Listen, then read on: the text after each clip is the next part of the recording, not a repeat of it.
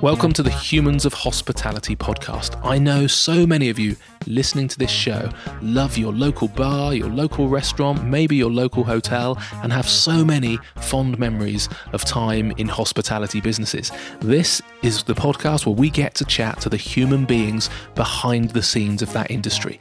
Maybe the chefs or the bakers or the coffee roasters or the gin distillers or the craft brewers or the entrepreneurs, but all doing an amazing job of making sure that hospitality stays interesting and the big, dull, formulaic brands do not take over our high street. Please enjoy the show.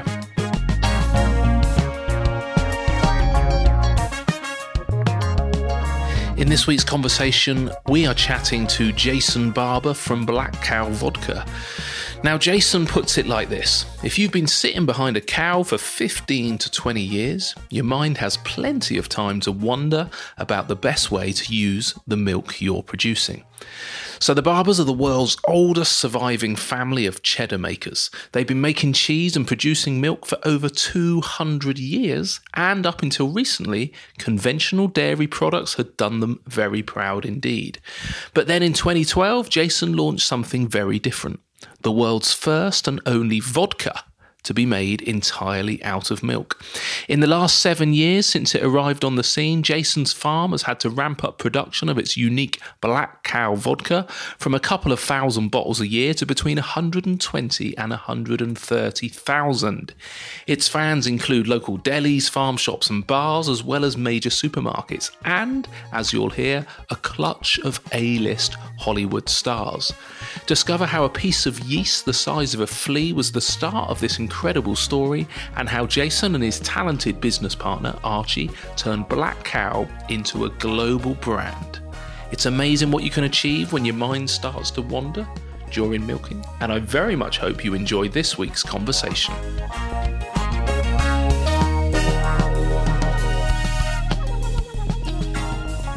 Jason Barber, thank you so much for sparing the time to be on the podcast. That's no problem at all. It's Thank you for appreciated. coming Not that you down. know what you've got yourself found your into. way down here as I did. Well, I was going to start with that. So, yeah, where in the world am I? Because I've just driven through some amazing countryside. This is sort of pirate country here. So this is West Dorset. So we're nearly at the edge of Dorset here. So we're just north of Bridports and west of Bedminster, basically. Okay, beautiful part of the world. How long have you been here? We've been here, 2012 we sold our first bottle, so I suppose about 8 months before that, basically. Is the farm here as well with the cows? No, we rent these buildings, okay. Basically off of Will, who was my best man. Okay. They used to make Childhay ice cream here. Yeah. I've seen the name. Yeah, I wonder why I knew Childhay. Childhay ice cream. They used to do Childhay milk as well. Right. And so the buildings were made up for food production already, so we didn't have to do quite so much to them as if it was in my buildings. Yeah, so how far away is because you've got a lot of cows of yourself, I think. This is how this journey started, which we're looking forward to coming into, but how far away is that from here? Yeah, so my farm's about 1.5 miles, 2 miles away. They're at Seaborough, basically. Good. So I'm looking forward to getting into the vodka, but I want to start a little bit with your journey. But the Barber journey is even older, I think, isn't it? Well, can you just tell me a little bit about the Barber history in farming and cheese? Oh, right. Yeah, no. So I think my family have been milking cows for about 300 years or so. Wow. Before that, I think we were drovers or rustlers, one or the other. Amazing. We've always been farmers in our generations. Yeah. Because you were brought up on a farm, was it a natural trajectory? Was it always going to be the way? So I'm Dorset born and bred. So born in Seaborough, then moved away farming, and then came back to farming and sort of took hold of the dairy side of the family business in 2000, basically. Okay. How many cows? At the moment, I've got about 270. Wow. Yeah. Okay. And that was the traditional dairy farming. So originally milk and what were you doing with that? So my family also, they're the oldest cheddar cheesemakers in the world. Oh, really? Okay. Wow. So we probably my father originated from Castle Carey up there. So you've got the Barber's cheese up there. when I was born, the farm at Seaborough was very much pigs and cattle. So you milk the cows, you make the cheese out of the milk, and then you feed the whey back to the pigs. The pigs then fatten up and make dung.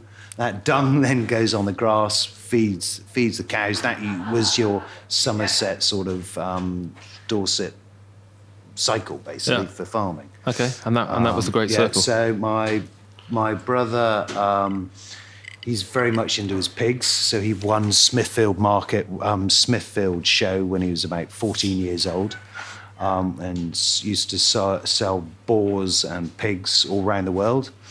Did you say when he was 14 years old? Yeah. Wow. When he was 14, yeah. No, he's young in the country. No, don't you? exactly. So his love of instead of school was pigs, and he does sheep as well. So he does sheep and pigs, and I do booze and moose. Basically, that's how Booze I and explain it. moose. Booze and moose. I like that. Was that nearly the name? Yeah. Okay, so how long had you been dairy farming before this idea of vodka came along then?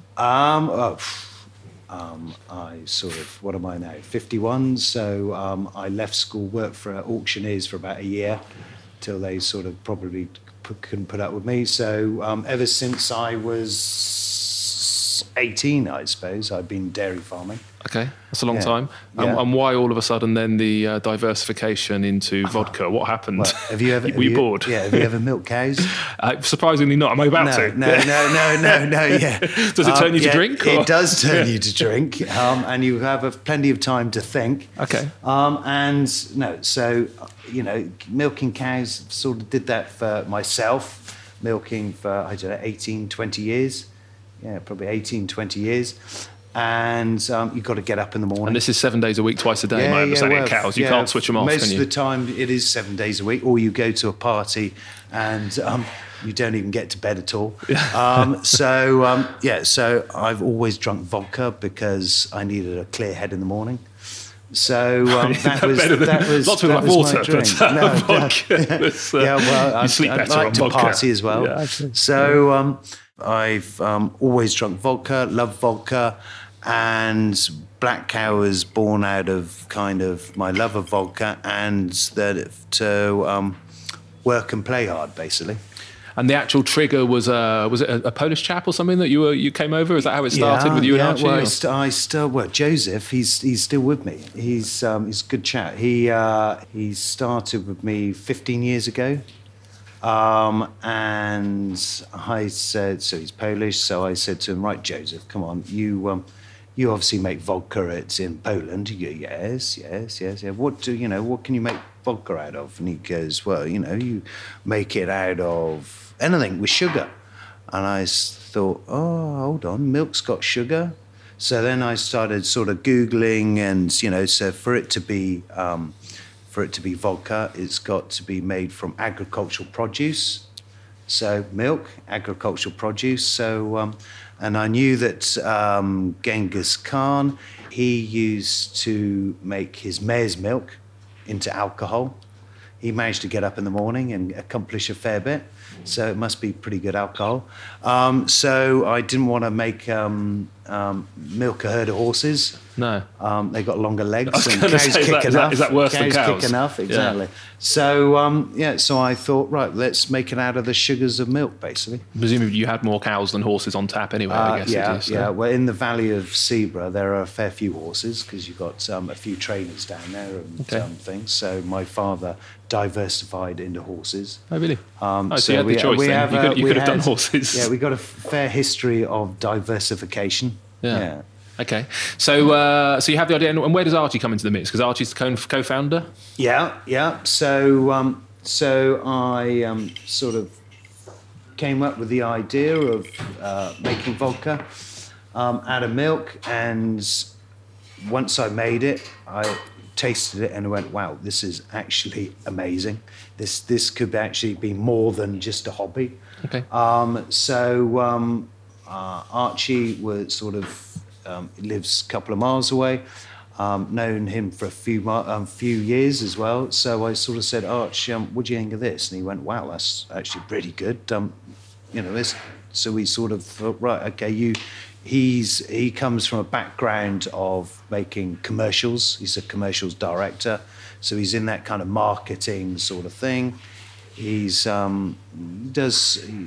would have been used to short projects of getting things done. So, and he and I, my weaknesses would be his strengths, and vice versa. Yeah. And it works well. Great. So he's more the sort of the brand and marketing side, is it a little bit then? And you actually and happen the thing to have is, lots of cows. Yeah, and I still do farm. Right. So it's very hard for me to get away sometimes.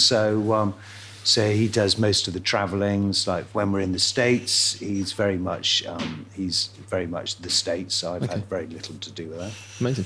So going back, then we'll come back onto the brand and the market and how that's worked, because it's been a brilliant partnership that we'll hear about. But just going back to the vodka process itself. So nobody else is really making vodka out of milk, because what's the actual process? It's yeast and sugar, and how does it actually work? How do you make it? So if I take you back through the whole of the take me on the journey. Yeah. Okay, so basically, me being a dairy farmer, so we milk our cows twice a day. They're all grass-fed. So that milk then goes up to my family who makes the cheese. So when you have that milk, you pasteurize the milk. The milk is pasteurized at 78 degrees. Alcohol comes off as still at 80 degrees. Okay, so what we do is our first distillations, we do that up at the cheese factory. Okay, so because you're going to try and utilize all that heat, as much heat as possible. One of the reasons we think we're probably one of the most sustainable vodkas. Okay, so you pasteurize your milk, and because you pasteurize your milk, you've then lost all the flavor in your cheese. So what we do is then add bacteria back to the cheese, and so which we'll try some of our cheese in a minute. Perfect. Then you add your vegetarian rennet. So our vodka's fine for vegetarians, not for vegans. Okay. But for vegetarians.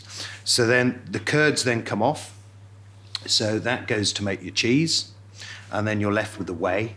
All right. So you drain your curds. The whey is then spun, so you take off the butter out of any whey. And then you sieve out the little bits of baby powder or the whey protein powder, which goes to make baby powder or whey protein drinks. And then you're left with the lactose. Right, so the lactose probably one of the cleanest sugars without having to do any refining or anything like that. Okay, so those lactose, you then add a yeast, which brews it into a beer. But normally, when you brew your barrel of beer, you put a little bubbly thing at the top. So those yeasts are anaerobic. So you basically the carbon dioxide's heavier than air. I feel as I'm giving No, it's good. I like the detail. Don't worry. A science lesson. Yeah. So basically, I don't think anyone's trying to recreate this at home, are they? I don't think right, so then, so when you're brewing at home, so the carbon dioxide's heavier than air, so that pushes the air out through your little bubbly thing at the top, and that keeps it airtight. But the trouble is, those yeasts will die in a lactic environment. So you've got to find a yeast which will live in that lactic environment. And the thing is, with those yeasts, they're aerobic, so they need air. So you've got to do a totally different way of brewing, of where you're pumping air through the brew.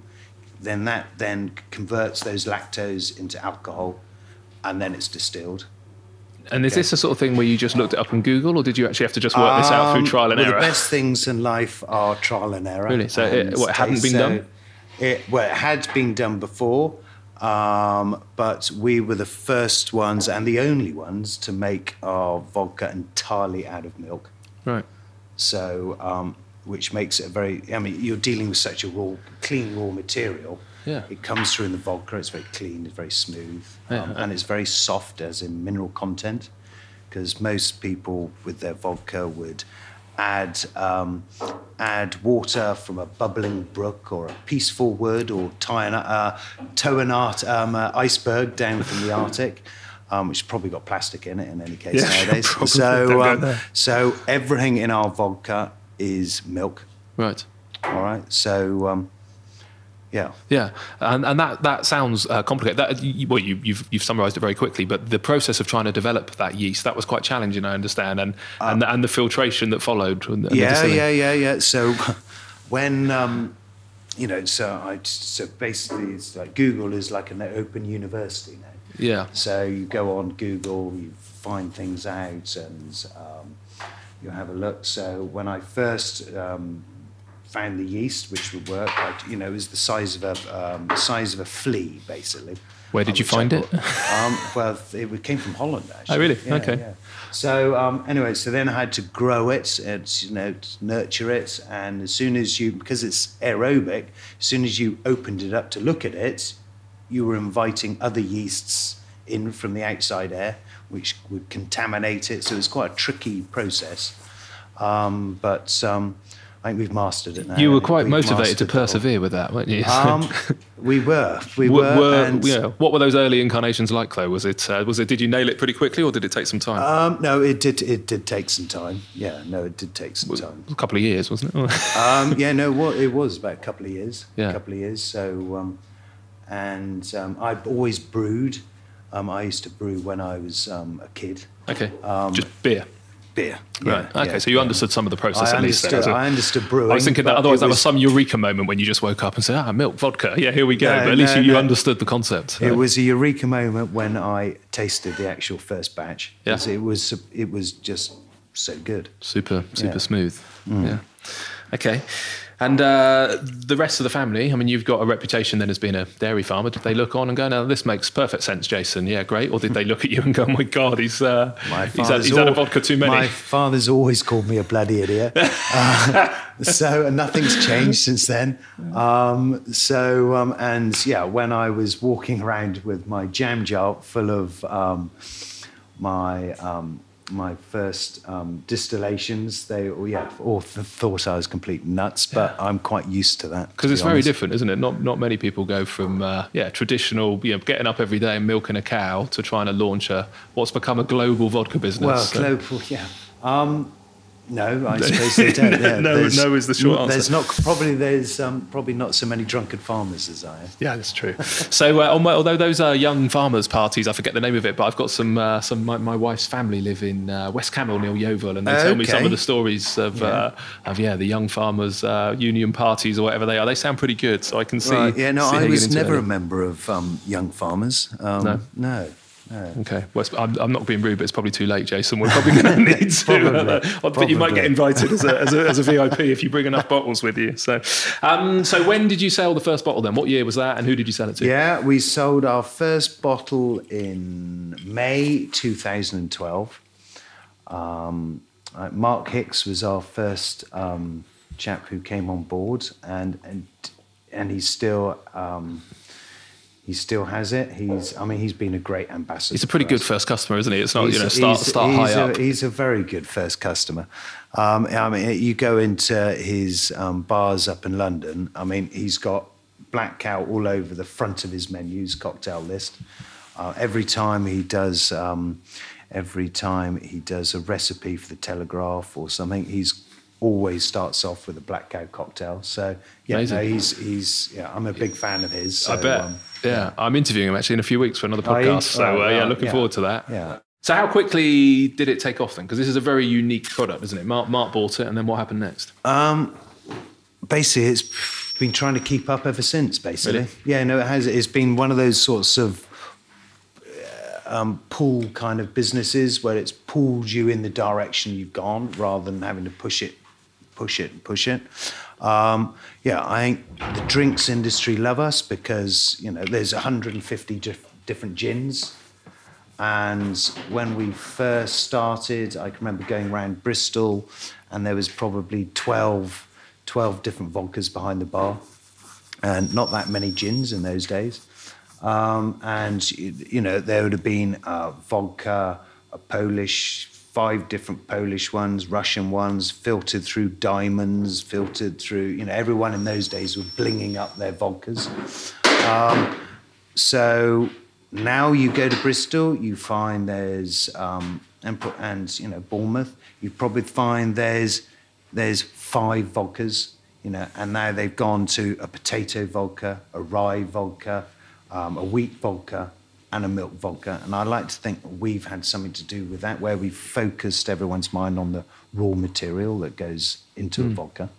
So why is it that, because you're right, gin's had this, you know, incredible growth. I've had Rupert from Conquer Gin on, and we, you know, we have a big variety with gin. And to be fair, at the minute, there's, you know, gin is super in vogue still. I'm sure the bubble's about to burst, because the growth in kind of artisan gin makers in the last 5 years has been unprecedented. 150 or something. Someone tried to tell me how many gins there are. So why is there so much more gin than vodka? Is it the process that's easier? Or? I think the thing is I find that, and I don't want to be rude to a gin drinker, but I find that gin drinkers, they've probably got, I'd like to call them tarts, because they've probably got 5 different gins at home. Every time they go out, they go, oh, I haven't tried that gin before, so they try that one. So there isn't very much brand loyalty. So I think that's kind of helped grow it. I think people have kind of, because it's fashionable, people have made themselves drink it, made themselves like it. Where I think with us, with Black Cow, I think we have some very loyal drinkers, where people find us and they stick with us because we are different. It is a good vodka. I know I make it. But it's unique. I do drink it as well. It is a good vodka, and it's very versatile and. Basically. Okay. So instantaneously popular. Do you remember how many bottles you sold in the first year, ish? I don't, to be honest. No? I don't. Do you remember how many you drunk? Even harder. I actually do. Do you? I do. Because when we first started, Jules, who's in the office there, she's very good at making sure she takes account of stock and everything else. And I know how much was going through my house at one time, anyhow. So I think it was getting through about 30 bottles a month. Okay. So, but I've got a busy house. I was going to say you've got a big family. The cows don't drink it. To be fair, it's only a bottle a day. It's only my wife and I, but we do have a fair few people walking in and out of the place. So I think, what did we sell our first year? Probably 3,000 bottles, maybe. Okay. And then what was it last year? It's grown, because I want to talk a bit about the business. Was it 130,000? Did I hear something like that? No, it was. Yeah, no, it's, I think with everywhere else around the world, I think we probably did do about 130,000. So that literally blows my mind. I mean, I don't know how many percent that is, but it's a lot, isn't it? So that speed of growth, how on earth did you manage to ramp up supply that quickly? Good team. Yeah? Yeah, no, we've got a good team here. I mean, it's like you've got Archie and Helen. So Helen is Archie's wife, and she, with Nova, does all the point of sale and that sort of thing. You have Kate and Rachel on sales, and Rachel does all the logistics, keeping up with it. It's a good team. Sean's been with me from the start as well, doing it. We've sort of kept up. I can remember the first Christmas, or was it the second Christmas, we were literally, as it was going out, Sean and I would be in at 3:00 in the morning making it, and it was literally flying out the door. And who was that going to? Was that going to the supermarkets or to the bars and restaurants? No, that was going to... I was going postal sales, websites.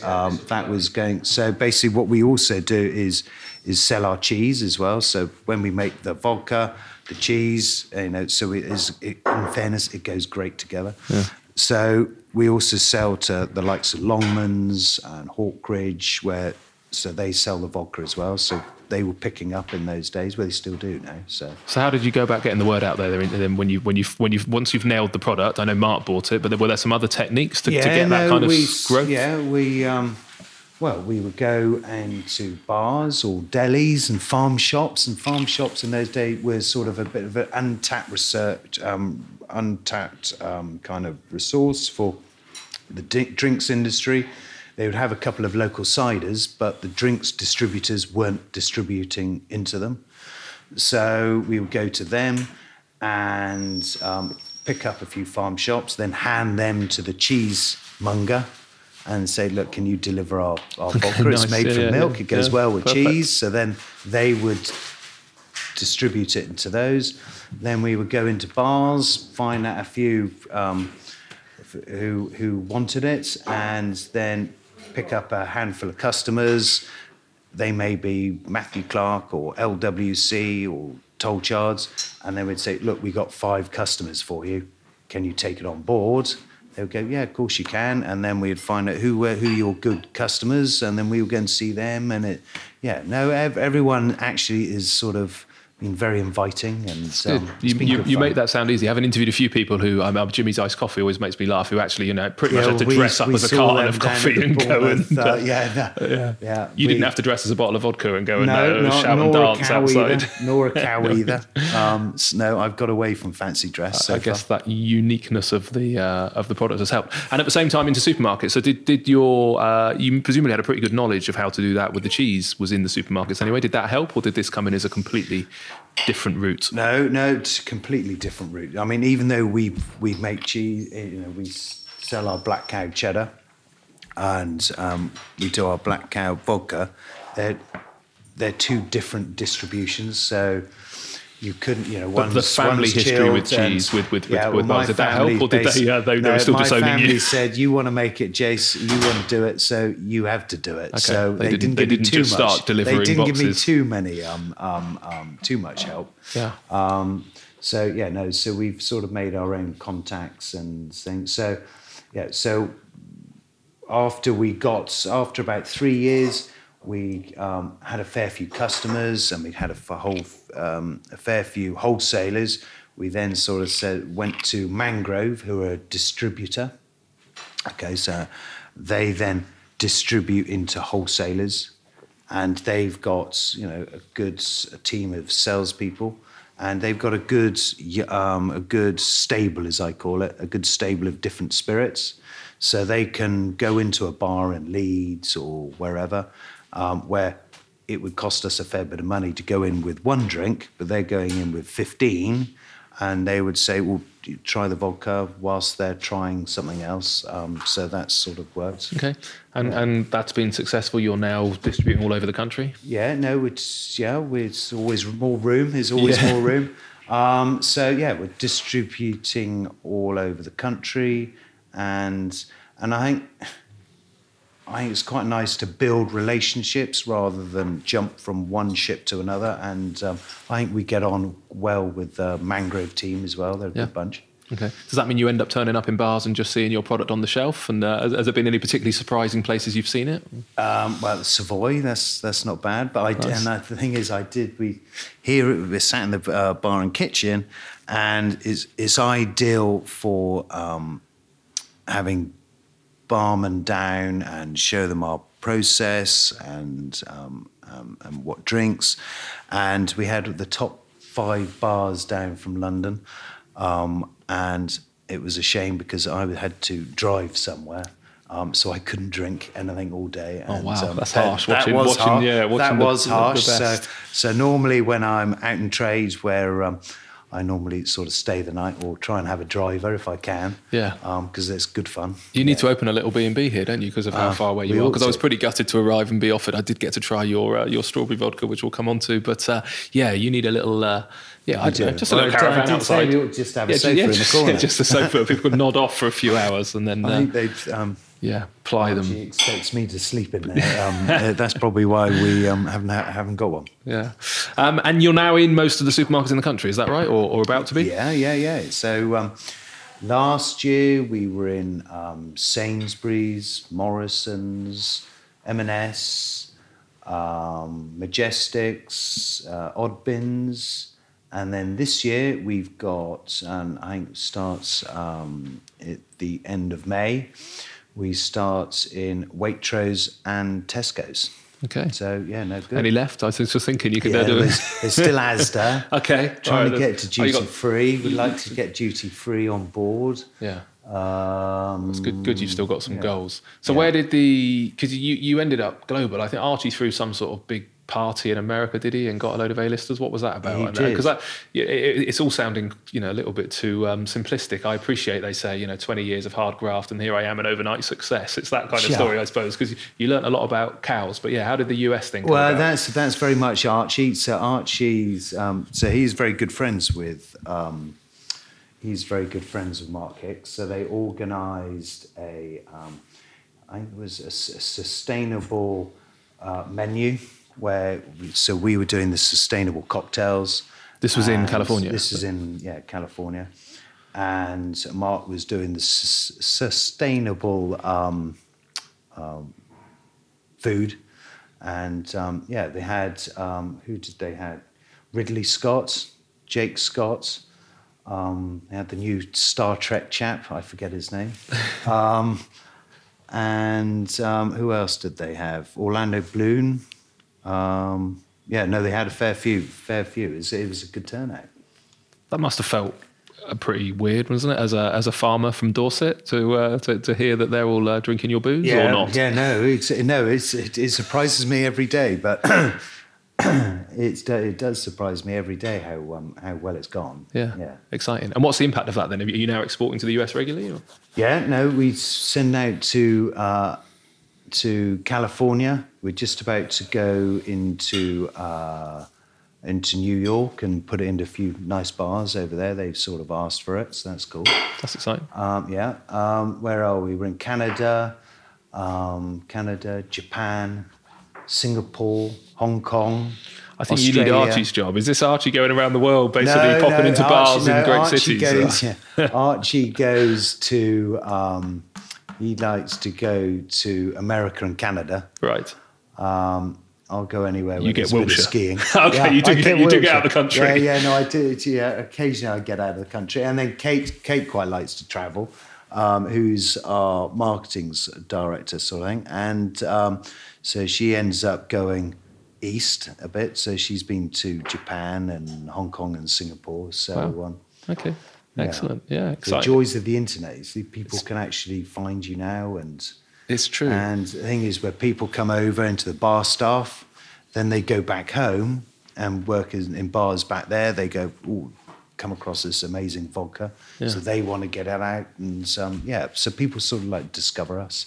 And do you give any thought of striking that balance between how you can be in all of the supermarkets and become a brand and a kind of home name, but also stay in the premium bars and still be in vogue? Do you give that any thought, and has it been we give it a lot of thought? Give it a lot of thought. Because some of the the trendy bars may not like you if you're in a more of a commercial bar. It is it's a way up, I think people quite fall in love with the brand as well.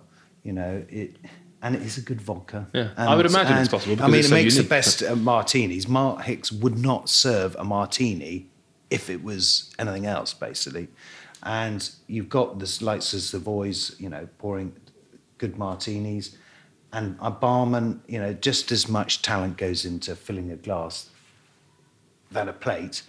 And they fall in love with it, and they don't want to give it up, basically. I think you find. Yeah, you'd imagine. I think it's always a challenge, and I think we've seen it with beers. When Brewdog was in Wetherspoons, you kind of think that seems strange because Brewdog seemed like the the antidote in some ways to the kind of the big bars. Having said that, they're then a route to market. People go into a Wetherspoons, and there's a lot of people in them have a Brewdog beer, and all of a sudden they go on to that craft beer kind of trajectory.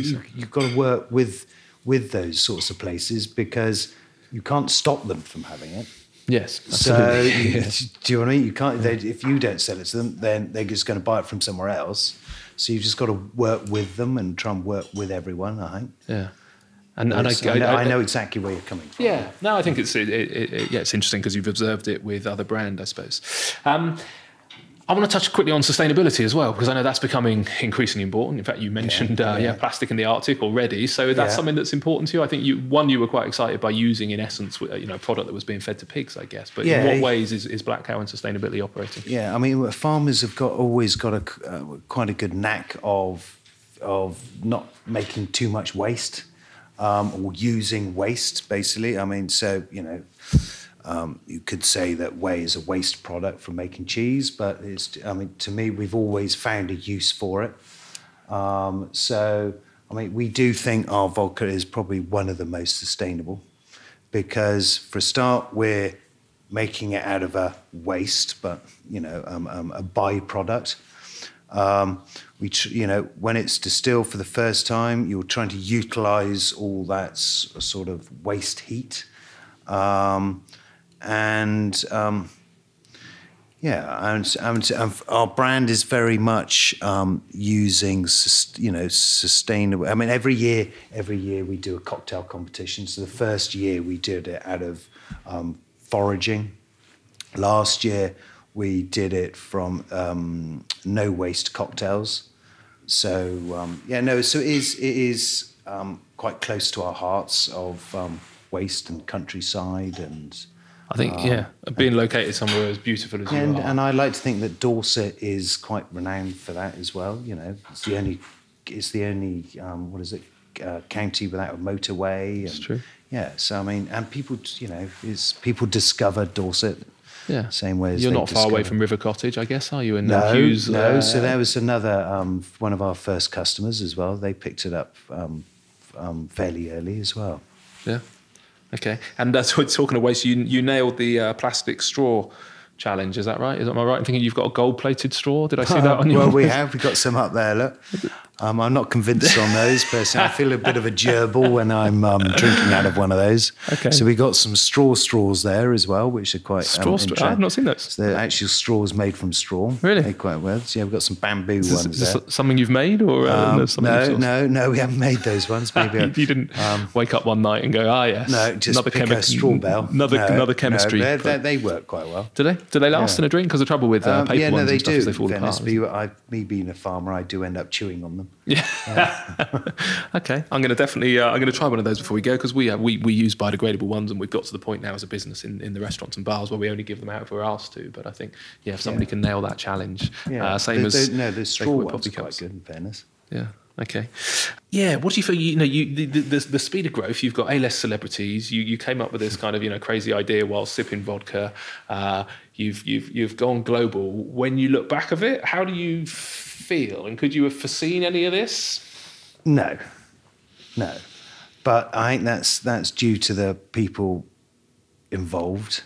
I mean, if I had sort of just done it on my own, I'd probably be sort of doing a few farmers markets or something. But that's where you need that team of people that have the expertise in other things which you are not an expert in, basically. I mean, I did spend 20 years behind a cow.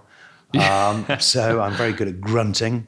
And out of this job, what I love is meeting the grassroots people behind the bar and just having a laugh. Yeah. And so you have Archie is very good with his commercial kind of experience, we have Matt, who does our FD, keeps us in check, makes sure we aren't spending too much money. And everyone's got their own energy, and everyone's enthusiastic, basically. Has the FD insisted on cutting down from a bottle a day, or are you? Still being tracked. So what's next then? It's hard to imagine where you go from here. Is there? Are you going to diversify out of vodka, or have you got more to do in the vodka scene? There's always plenty to do. Everyone's always said, why don't you make a gin? I mean, the trouble is I don't drink gin. I'm not, and I feel as though you have to believe in something to do it. So everyone said flavors and things like that, where we found as though we didn't want to dilute our brand. And we wanted to show that we were the best vodka in the world, the best sort of, gin starts from a vodka, and we've got no reason to disguise the original true vodka. And I think now that we've sort of done that since, so many years, that's 6 years, now we can sort of venture into doing a few flavours. So we've just done our strawberry one, which comes out in Sainsbury's in 22nd of May, I think. So we're doing that one. So that has got about 10% strawberries in. So all once again sustainable. So we've used sort of waste strawberries, gone from that element. English? Of course. Just checking. And the bottle looks great. Archie and Helen worked on that.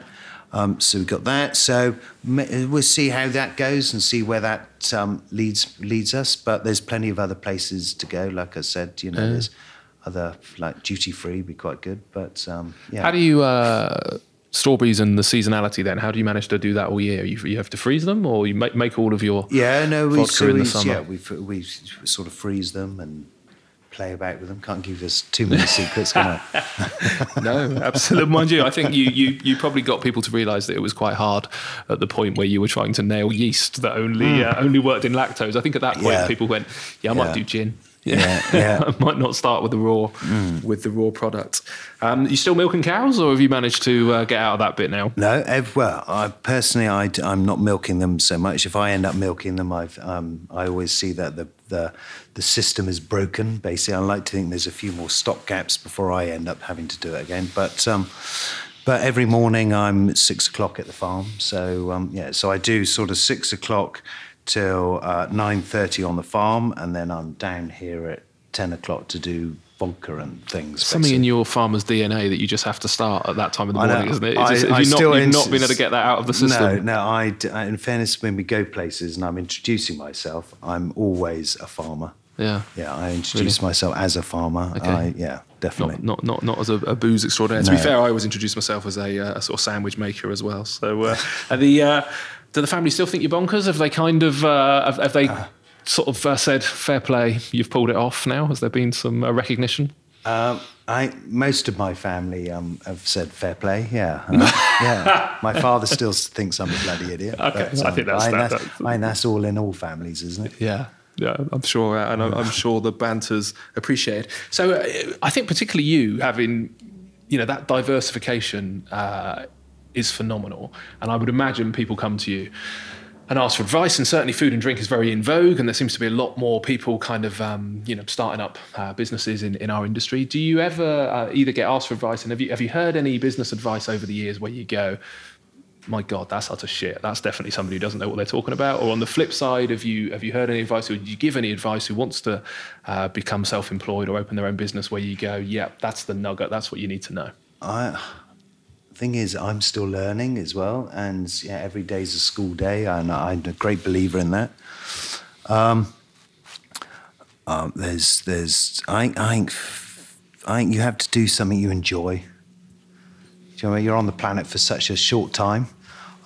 You have to enjoy it, and then I think if you're enjoying it, then you've got the motivation to do it. I think that's the where to start from, and luckily, I've met people doing this job, and there's always been people that are willing to help, and I'm not too proud to take on that help as well. So I would have thought. Yeah. So mentorship and do something you love. I don't think it starts with money, does it? Very rarely do people get into this thing and go, it's just about the cash. I think you've got to love it. Yeah. I mean, we started this, Archie and I think we put in 20 grand at the beginning, basically, and that was, and luckily we both had jobs at the time, so we sort of didn't pay. We didn't pay ourselves for 30 years out of that. I'm thinking about it, the company probably still owes. I was going to say, have you had it back yet? But maybe the FD will up your your vodka allowance. Yeah, and it's not to try and take money out of it. It's in it, and everything we do, we chuck everything back in. I mean, Yeah, I mean, it's all about growing it. Yeah. You must be chucking it back in to go from 3,000 bottles to 130,000 bottles. We You just know how chuck many it you're going to do next year? Well, I'm the target. So the target, I think, is try and double for the next couple of years. Wow, yeah. every year. Oh. Yeah, that's what we're going to have a go at. So My goodness. So we've got James, who we've taken on board. No pressure, He's James. James is waving in the corner. He's slightly perspiring now. Just got a double, so exactly. 130,000 strong targets. extra. Yeah. So he's going to be man about town around Dorset and the south. He covers the south. And and Mangrove have got to do bits, and we've all got to do bits basically, but got to do it with a smile on your face, haven't you? Yeah, absolutely, 100%. It's got to be fun, like you say. We don't live here long. Well, great story. Great to hear what you've done. Congratulations, and it'd be great to have a look around in a second, as we said, around where you actually distill it. But where can people go to find out more and to actually buy the product? Right. Well, we can go, obviously, buy it on the internet, but I would go. It's probably into this. This year we've got Tesco's, Waitrose, Sainsbury's, Morrison's. Do you get in trouble if you miss one? Do they come and say? I know. They're going to be coming putting the price down. I think, and Majestics, Odd Bins. Everywhere you go, you'll see. What's the website address? We'd like to be everywhere. What's the website address? The website address is blackcow.co.uk, I think. Yeah. Just Google it. Hey, use good old Google, and presumably you've got Facebook and all the social channels and stuff like that. Yes, I was sacked from our Twitter account. Were you? Were you too controversial? Well, no. It was such a lovely day, nice crisp, bit of snow on the ground. So I thought, do you know what? Perfect day for a Bloody Mary. So I made a Bloody Mary, but we didn't at that stage have any branded glassware. Yeah. And I put it in a Smirnoff glass. And they took a look at it and said, Jason, you're not going anywhere near that anymore. And then deleted it off your phone. Yeah, so that's probably so we're a good on thing. All those places as well. It's endlessly time consuming. So you're probably best off to avoid it. Stay with the cows. They probably make more sense than Twitter, if I'm honest. So okay, great. Well, look, thank you. Thanks for sparing the time, and thanks for the supplying the great vodka. We sell it as well, and it's a great product. So. Yeah, well, your place opens up this week. Literally. We're open tonight, but tomorrow properly. So new restaurant tomorrow. By the time this goes out, we'll know how it's going. So right in the centre of Bournemouth Gardens. That's a great opportunity for plug. Urban Gardens. Yeah, well, make sure you're pouring plenty of Black Cow. Yeah, we'll definitely will. James has got us on the cocktail list. Yeah, 100%. And it'll work well because we're fundamentally in a garden. How's Paul's coming? Did you say, James? Did you? Should we negotiate the price live on air, James? Is that where we should handle? Yeah, shame that this podcast didn't go out, isn't it? Because we never managed to agree on the price. Great, thanks very much for your time. It's been a pleasure. Well, thanks for coming down. Cheers.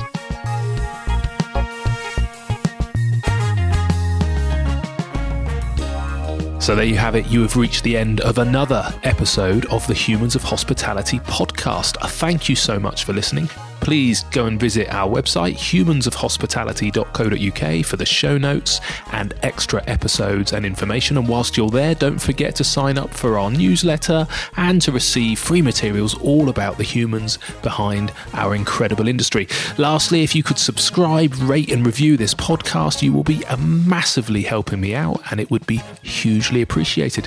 Thank you so much. We'll be launching another podcast in just 7 days' time. Cheers.